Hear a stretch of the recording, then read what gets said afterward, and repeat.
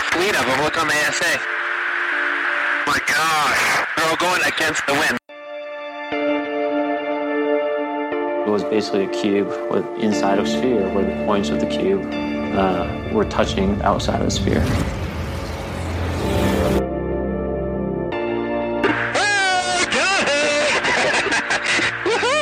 Roger. There's troubleshooting.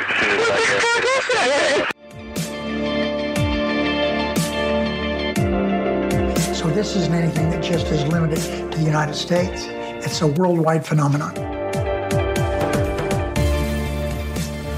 That UFO podcast is powered by Zencastr. Zencastr is one of the world's leading platforms for recording and hosting podcasts.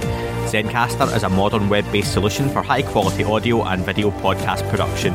With a full suite of professional tools, Zencastr allows podcasters to quickly and seamlessly record their guests remotely and produce their podcasts in studio quality. Check out the links in the show description to find out more. Support for That UFO podcast is brought to you by Manscaped, who are the best in men's below-the-waist grooming. Manscaped offer precision-engineered tools for your family jewels. Manscaped just launched their 4th generation trimmer, the Lawnmower 4.0. You heard that right, the 4.0. Join over 2 million men worldwide who trust Manscaped with this exclusive listener offer just for you. 20% off and free worldwide shipping with the code ANDYUFO at manscaped.com. That's 20% off and free worldwide shipping with promo code ANDYUFO. Manscaped engineered the ultimate groin and body trimmer by focusing on intelligent functionality and incredibly comfortable grooming experience. Their 4th generation trimmer features a cutting-edge ceramic blade to reduce any close encounters thanks to their advanced skin-safe technology. I now feel confident shaving my Tic Tacs. Get 20% off and free shipping with the code ANDYUFO at manscaped.com. This is James Fox, and you're listening to That UFO Podcast.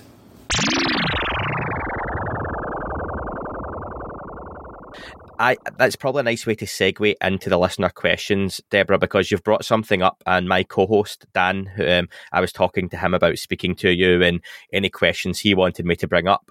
And you've mentioned, potentially if more people were in touch or in tune with these abilities, how would it change society for the good or for the better? Now, Elon Musk, he wants to bring out Neuralink, which is a way for us to it's a chip in your brain and it's going to connect us all, and you'll have access to information and sharing. And do you think technology is a kind of bridge between us getting to that stage, or would that potentially be harmful in people accessing these types of abilities?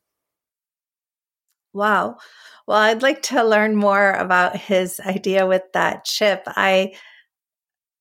That doesn't sound like something I would ever want to do. Me neither. No. The problem is it's just like anything that has volume. Like your TV is a really cool thing, and you like to watch your TV, but sometimes the sound gets turned up way too loud. It's annoying. It is distracting. And, you're just like, turn this off. Same thing with our music, anything we can listen to. And that is really true with telepathy as well.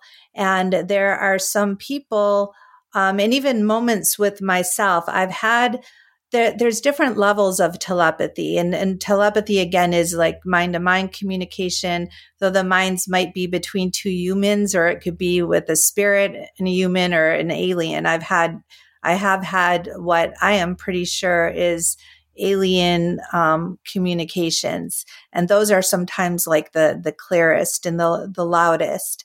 But every once in a while, I've had some communications that were of a quality that were so clear and loud.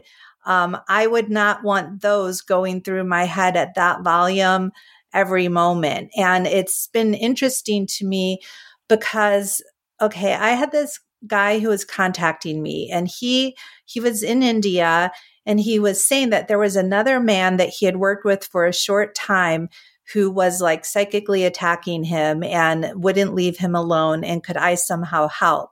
Now, when I get an email like that, I have to have to not make any conclusions. This could be someone, with a mental illness, with schizophrenia.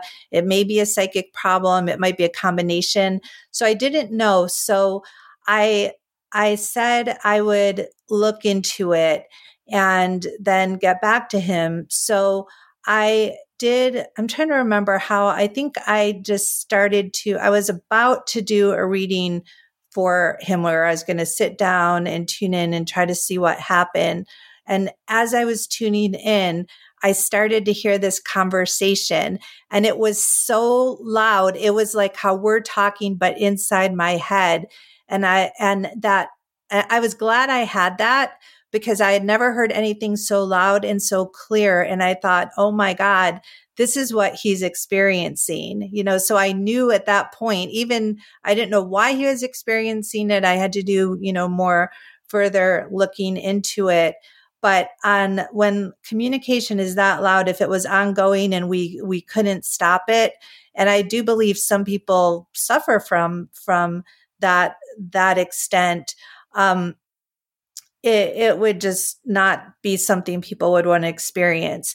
But what I've found is that usually when I do get that loud, it doesn't last that long. And really by ignoring it, that's the thing. So I would say, because I'm sure some of your listeners have had this or will have it, like, especially when we're about to go to sleep, we're laying in bed, we're in an in-between state. That's the state that will oftentimes most likely get spontaneous communications. And so if you don't want the communications, just saying to whoever, whatever is around. And sometimes I think we're just picking up on almost like radio signals. It's not even directed to us. We're just tapping into something.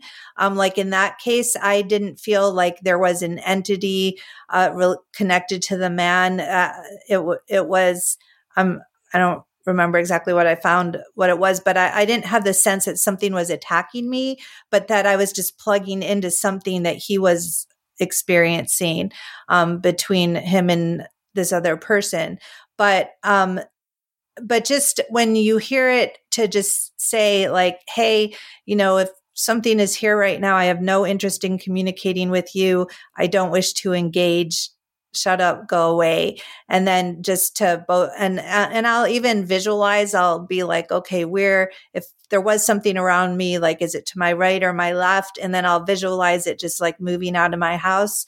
And then I won't listen anymore. I'll start thinking about something else or listen to a podcast or something, but just, don't give it any attention. So that's how, or there's like a technique where you can see a dial and turn the dial down, and that will sometimes help too. So getting back to your question, I know I go off onto tangents. That's all right.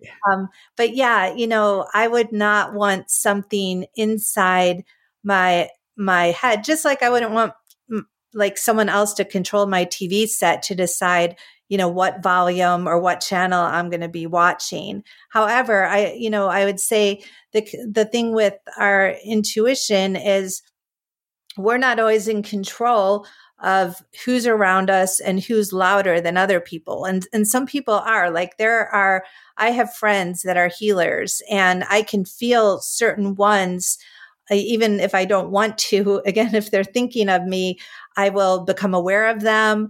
If they're really trying to get in touch, I'll almost start to like find myself obsessing about them or feeling them physically. And some people just are like louder broadcasters than others, maybe through thought or through their body energy. And so we contend with this all the time around us. Again, most people just, aren't aware of it. But yeah, no to telepathic chips in our heads. Now, to stick on that same theme, Michael had a question, and he wants to know, what is it like to witness someone who is remotely viewing your environment? I've heard remote viewers say, they see me. So what does that look like for either party? Yes. Well, there's lots of debates within the remote viewing community and forums about whether or not you can tell if someone's remote viewing you. And a lot of people will say, no, you can't really tell, or others can't see you. However, I know personally that's not true. I've had a few occasions. My very first remote viewing instructor, Mike Vanetta, who is no longer alive, but at the time he was very much alive. I didn't know him. I didn't know what he looked like. I barely even knew his name. I was invited by a couple people to go to a training, and they were paying for my training. So I was just going to show up. And I would say about a week before, I was lying in bed and suddenly a man's face like materialized it was still with my eyes closed, but the vision of it was as if he were like standing right there. I saw his face, and at first I was startled, like, oh my gosh, who is this? And then immediately I had the thought, this is going to be my instructor in a week. And so I went to the training, and on our last day, he was driving us back to the airport. And I said, were you remote viewing me a week ago? Because I saw you, because it was him. It was exactly his face. And he was shocked. He got his whole face turned red. He was embarrassed. And he said, I was really under the belief that people couldn't see you when you're remote viewing. And yes, I was. He said, I felt justified in doing it because you were coming to my house, because there were just like 5 of us and we were going to sleep at their house. So he said, I really needed to check out to see, what you were all about. This was a while ago now, like maybe 10 years ago or so. So yeah, so I can see when people are tuning. In fact, I don't know who this was, but maybe about 6 months ago, I was just lying there. And again, first I had this image of like a guy in my kitchen. It was like a silhouette, but he was in my kitchen. And then I saw another guy. I saw 2 other ones, and I was like really startled, like why would there be people here? And then I realized they were remote viewers. Now I didn't get confirmation about that, so I can't say for sure I was correct, but it was kind of funny because the one in my kitchen just seemed to be like looking around trying to like see the location, and like he couldn't find me. I was like, hey dude, yeah, you're not going to find me here. I'm not in the kitchen. So it's funny. It's good you've got a sense of humor with it as well, that you're accepting of it, and obviously you understand what's happening. On that, Matt has a question. Are there any remote viewing sessions which have affected you negatively the most? And how do you come to terms with visions or sessions that are negative or frightening? Yes. Well, what overall bothers me is when you don't even know what you're dealing with a target number. Again, if someone's just giving you a number, then my biggest issue is I don't know if I've described them enough. I've described the target enough and given them what they want. And so I'll do like a 3-hour session, put it aside, go to sleep, and then I'll be kind of obsessing about, did I get enough? And then I'll want to keep tuning in, and not like I try to set boundaries with myself, but I'll violate those. And then I'll just kind of be like enmeshed with the target until I find out what it was. So that's not a healthy way to do things. I know it. And so that is probably what creates more problems. So if I know that I really don't have a lot of energy in my life, or I'm so busy with other things, I might turn down like offers for targets because I know how I get with something like that. But to more directly, I think what the person was wondering about, like more specific dramatic examples, I did have a case where I wasn't told this, but it turned out to be quite a highly publicized murder that took place in Virginia of a girl that disappeared, and they wanted to know, investigators wanted to know where she was and what had happened. And so I picked up right away. I did see a teenager being attacked. And now what I do is that if I have a target where I start to realize, oh, this is like a murder case or some kind of attack, usually I know from experience that the manager who assigned it isn't really wanting us to describe what happened in the attack. They're more often going to want to know, like, where's the body or where's the person? So I will back away from that. I'm not going to, let myself experience the whole attack, but it's kind of like, I'll have to keep moving away from it because I'll go back to it. I'll be like, maybe I say, okay, I'm not going to go there.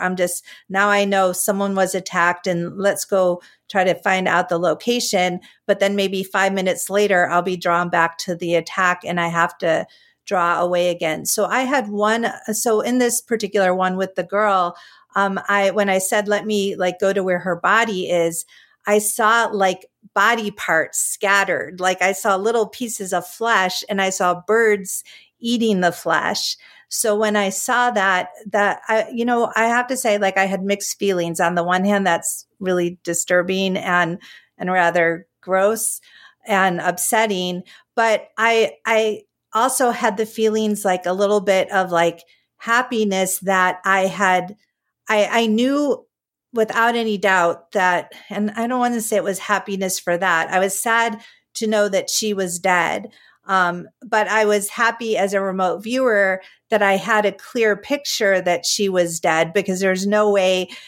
And this is the thing, like when we're observing something, just like any other observations, if you're walking down the street and you see a person lying on the ground, do you know if they're sleeping, dead, lying there, drunk, intoxicated, injured? You don't know that until you go closer and you feel the heartbeat. And even then, how many people are passed off for dead and it turns out they're alive?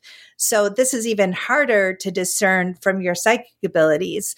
But if you see a body parts all over, you know that they're dead. So you're no longer looking for a living person.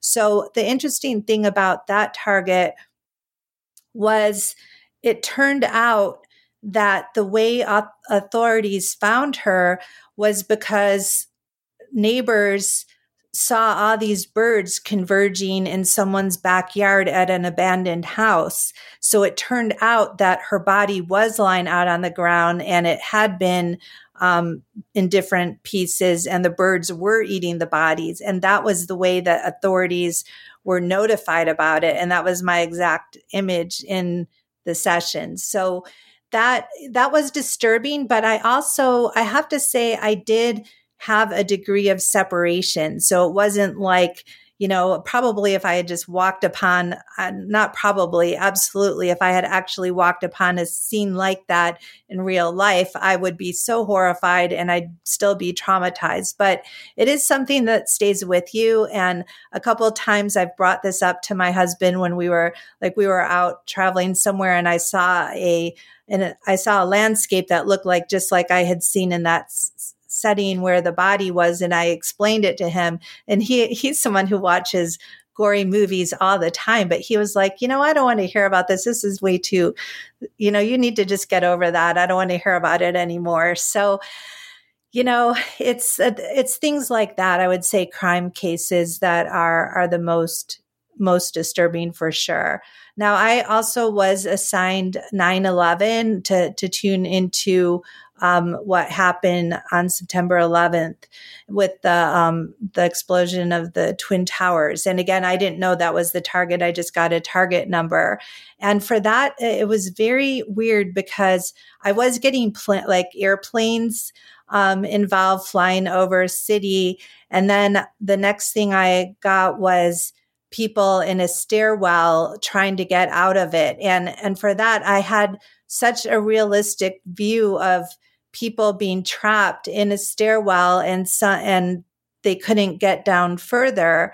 And the weird thing was, at that moment when I saw them trapped, I went totally unconscious. Like I fell asleep, like I lost consciousness, and maybe came to 20 minutes later. And then later, and I wasn't even aware at that time that I was looking at 9/11. I just knew that there was some kind of tragedy in a building with people stuck in the stairwell.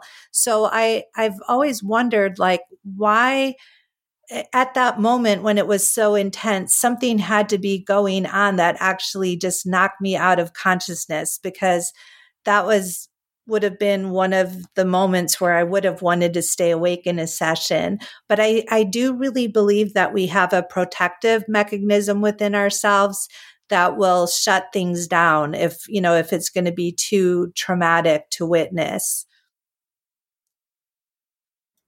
That's a really, really good answer. Thank you for that. Melanie has a question, and you made a comment previously, Debra, and I was definitely going to come back to it. So any listeners who were shouting or screaming at the podcast at the time, I am bringing it back up. You mentioned alien communications being some of the clearest you've received. Now, Melanie is asking, are you familiar, I mentioned him before, of Dr. Simeon Hine? Yes, I know him quite well. I've hung out cool. with him I thought you might have. And she wants to know, like, people like Dr. Simeon Hine have, or Sim, I just call him Sim as well, like not best mates, but I've spoken to him a few times. He has said before that aliens are here and all around us. Now, is that a concept that you would also subscribe to? And just talk a little on the alien communication side of things that you've had previously. Sure. Yes, they are. I don't know if they are physically right there, but they are absolutely on a consciousness level right there. And I say that with such high confidence because I've had them appear to me when I least expected it. I was like not doing anything that had to do with aliens. In fact, for many, many years, the whole topic just totally terrified me. So I could not even, I would not read a book on aliens or UFOs. If I saw them in the bookstore, I just didn't even look at the book covers. I just walked away. But the very first time I became aware of one, I was doing a reading for somebody, and it was just on like some childhood problems he had. And suddenly something switched and I had this image, and I thought I was like looking at some weird kind of furniture. Like I was like, oh, it seems like suddenly I have this vision of this like outdoor furniture in a shape I've never seen before. I don't know what this has to do with what we were talking about. And then suddenly it switched in like this full blown image of like a gray alien was suddenly like right there. It would be like if you were watching TV, how, you're just watching a show. And if the actors turned to you, like they turned their head and looked at you and said, hey, Andrew, hey, I'm right here. So it's like your TV talking to you, but it was my clairvoyant image. And it was this very menacing, like I immediately felt like I do not like this guy. He was a gray, menacing eyes. And he just said like telepathically, like, get out of here. You're not supposed to be here. And so that was my first, and I was like, okay, I don't know what's going on here, but I don't need to push this. Let's just end our whole session here. I was almost done with my client anyway. So we just ended things. And then my second time that happened, I had been living in the Philippines, and I was actually pregnant at the time and didn't know it yet. I was just like maybe 4 weeks pregnant. We were in this, my son's father was an acupuncturist, and we were traveling to these remote regions to heal people who didn't have access to medical care. And we spent the night in one of his clients' empty homes in the mountains. And I would say, I went to sleep not feeling too well. And I woke up in the middle of the night, and there were like 5 gray alien faces just like right there. And I couldn't tell if they were physically there or if I was seeing them clairvoyantly. But I know at that point I was awake. I was not having a dream. And I scream, and then kind of consciousness shifted or something. And Manuel jumped up, lit a match or whatever. We didn't have electricity, went back to sleep, and had that same experience again. So those were a couple early ones, but I'll just share most recently. So we were moving to a new house. I now live in Mapleton, Oregon, and we were moving to a new house. And one of my students who has like just crazy accurate dreams of the future, she wrote to me saying that she saw this alien standing outside my house, but it was a different house. She didn't know I was moving. She said, it's not, because I used to live in the desert in California. And she said, it's not your desert house, but I just had a dream of you at a different house. And there's this big light outside the garage. And I see this giant alien just like standing under the light, staring towards the house. And so she had that dream. And about 2 days later, my friend Nancy Smith, who's a longtime remote viewer and project manager, she wrote to me and she said that she was meditating and suddenly she was transported to my new house and saw an alien standing outside my garage under this big light. So she had the exact same image as my student did in the dream. And then I started having same dream. So there was like enough correspondence. And the house we moved to has a detached garage with this huge, crazy light that's just up we live like in wilderness, but there's this one light above the garage. So, it's for me, again, like if someone just has a dream about an alien at my house, like not going to put too much credence to it. But when you start to get multiple correspondences from people who've never even met each other, that's when you have to say, okay, something is up here. No, thank you for that one. Next question from Derek. He wants to know, have you ever remote viewed any of the planets in the solar system?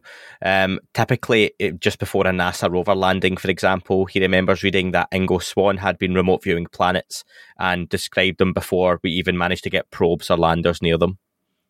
Yes, well, I'm glad he asked that question, and that also segues into the International Remote Viewing Conference that's going to be coming up, which people can find that out about on irva.org, IRVA.org.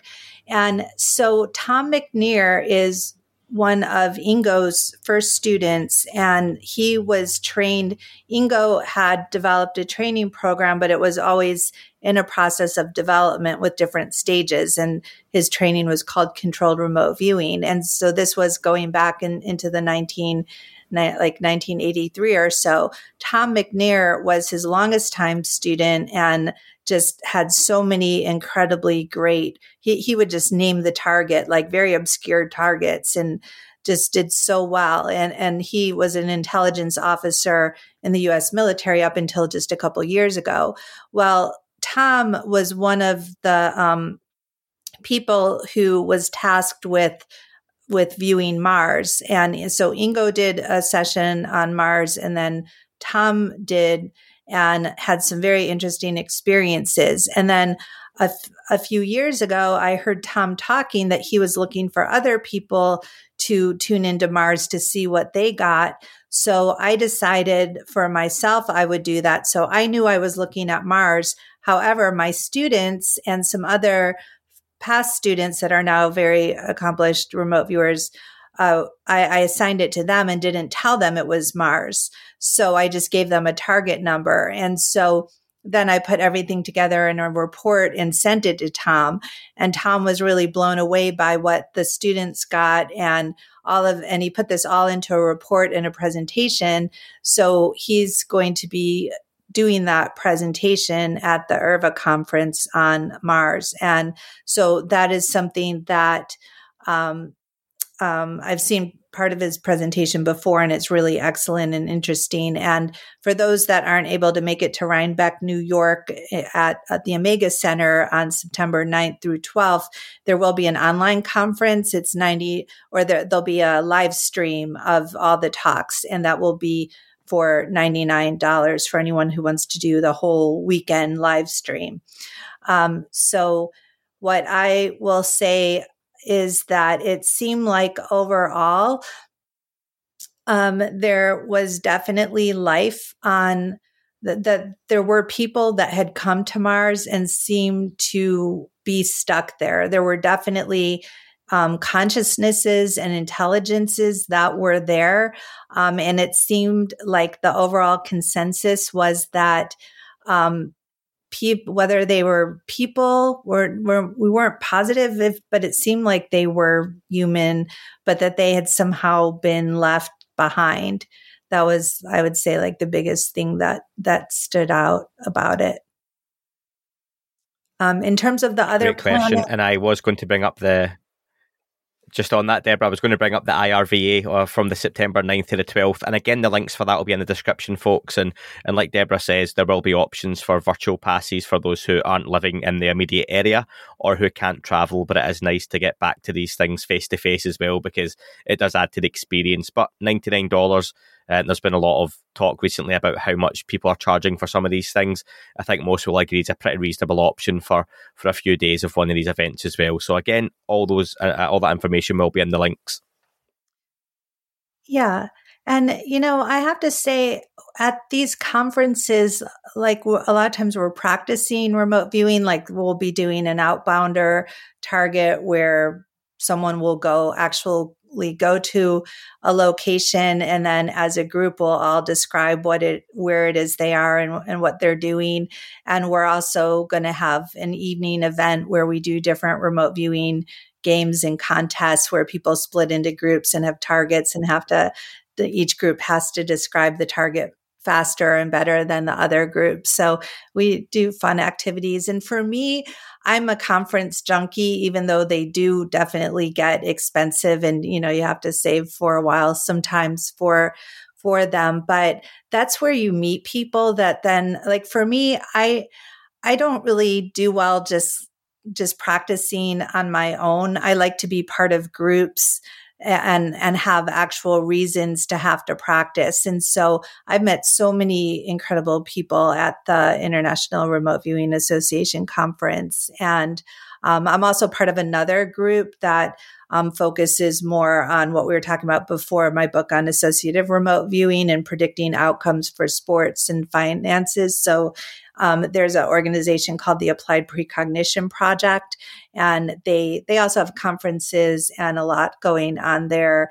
But they're again, like not just about any topic. They're very more specific about doing remote viewing for those purposes. But I would just say that anyone who's interested in these topics, like there's, different remote viewing forums like Facebook groups. There's a large Reddit subreddit group of remote viewers of over 45,000 people. Although if you want to really like learn from people who have been doing this for a long time, I would say look on Facebook, the remote viewing groups. Like there's one group that's 10,000 people, another group, Des Smith runs a group that's 5,000 people.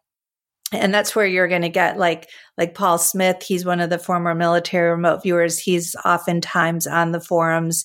Just there's Lynn Buchanan's on the forums. Just so many people that are just obsessed with remote viewing and doing it all the time and doing like really interesting projects. They will all communicate together. And that's where you could really learn about sometimes people are having new projects that they're looking for people to join in on. So I know that this training can get expensive. I offer classes through the International Remote or through I can't even remember my own organization name for the, what is wrong with me? My own clairvoyant school. I'm always promoting IRVA. So now I'm forgetting my own school name.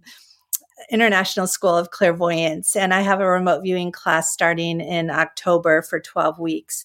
And, the reason why these classes are more expensive is because it takes a lot of time to work individually with students. Like even though you're in a group, you're communicating with students in between the classes. You can only teach so many classes a week. And especially with remote viewing, it's really labor intensive because, it's like grading papers. You've got to see all the written work and be just in constant communication with your students. So that is why training is expensive. But I don't want anyone to think that they need to, have to pay for expensive training. There's books, there's video, there's, options like the live streaming for the upcoming IRVA conference. So there's so many ways to get training in these areas if you want to. What I find oftentimes is most lacking is not money, but is in discipline and is in people willing to put in the time. So there are very accomplished remote viewers. Like I mentioned, Daz Smith. He runs crypto viewing right now, and he's got some really big remote viewing websites and also UFO websites.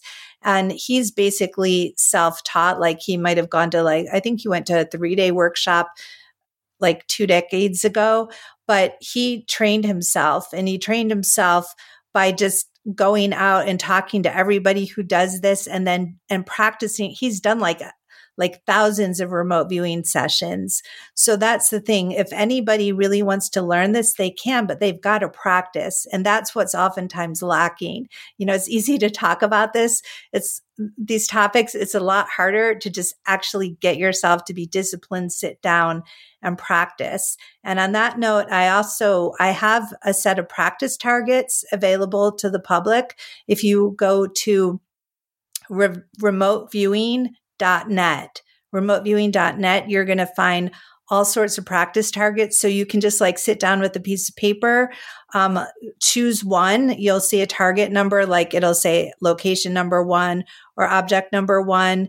And then you can just see what you get, put it down on paper. Remember, always sketch. And then you can go back and look at your feedback. If you do 10 of those, you're going to train yourself. You're going to learn what worked, what didn't work. So practice is the key. And that's the thing that even in my classes, I might have 10 students and 4 of them will practice and they'll get through the 12 weeks and just be totally amazed at their progress. The other students, maybe they didn't practice and, they don't get anywhere. No one can do that for a person. They have to do it for themselves. And I'll make sure all those links again are in the description. I've been taking note of them as Debra's mentioned them as well. So I think I've managed to keep up, Debra. Listen, we'll leave the listener questions there. Debra is going to stay with me for a little bit more time. And over on the Patreon and Apple Premium subscriptions, there'll be a little bit of bonus content with just a few more listener questions as well. But Debra, we're going to leave it here for this portion of the show. So how can people follow you? And obviously you've discussed your work there as well. How can they get in touch?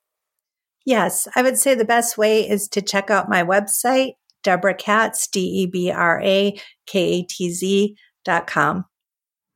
Excellent. And remember, that book is available now through Amazon and other book publishers. That's Associative Remote Viewing, The Art and Science of Predicting Outcomes for Sports, Politics, Finances, and the Lottery. Good speaking with you, Debra. Thank you.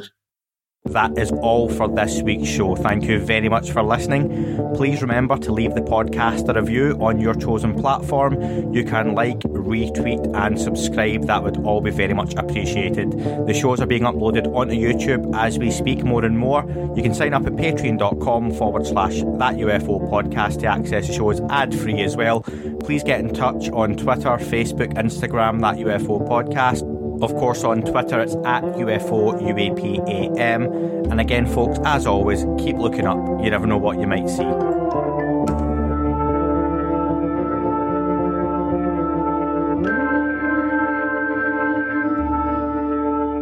It wasn't a tic-tac and not quite a saucer, more like a hubcap designed by Chaucer, a little baroque and quite steampunk, like Alice was playing bass for the Parliament of Folk. The little fucker hovered right outside of my window, and when I shoved out the screen, he made it an issue. I don't think he expected me to see his ass, but I'd had some champagne and smoked a little grass.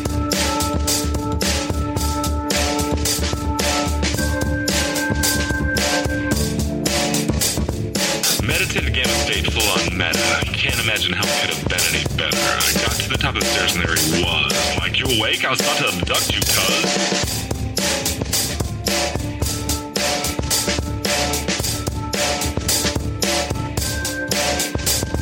I jumped back and nearly kissed myself, and I climbed out the window after the elf, and I woke up in my bed and there was something on my head and everything was weird and everything was red. And I helped out my boys. They thought this was noise. They thought it was a dream. They thought it was my toys. They thought it was my problems, and they think I should seek therapy, and I don't know what to do because it doesn't really scare me.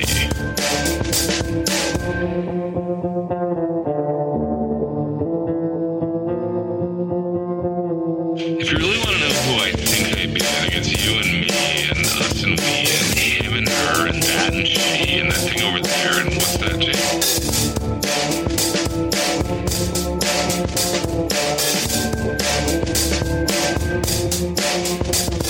But for being serious,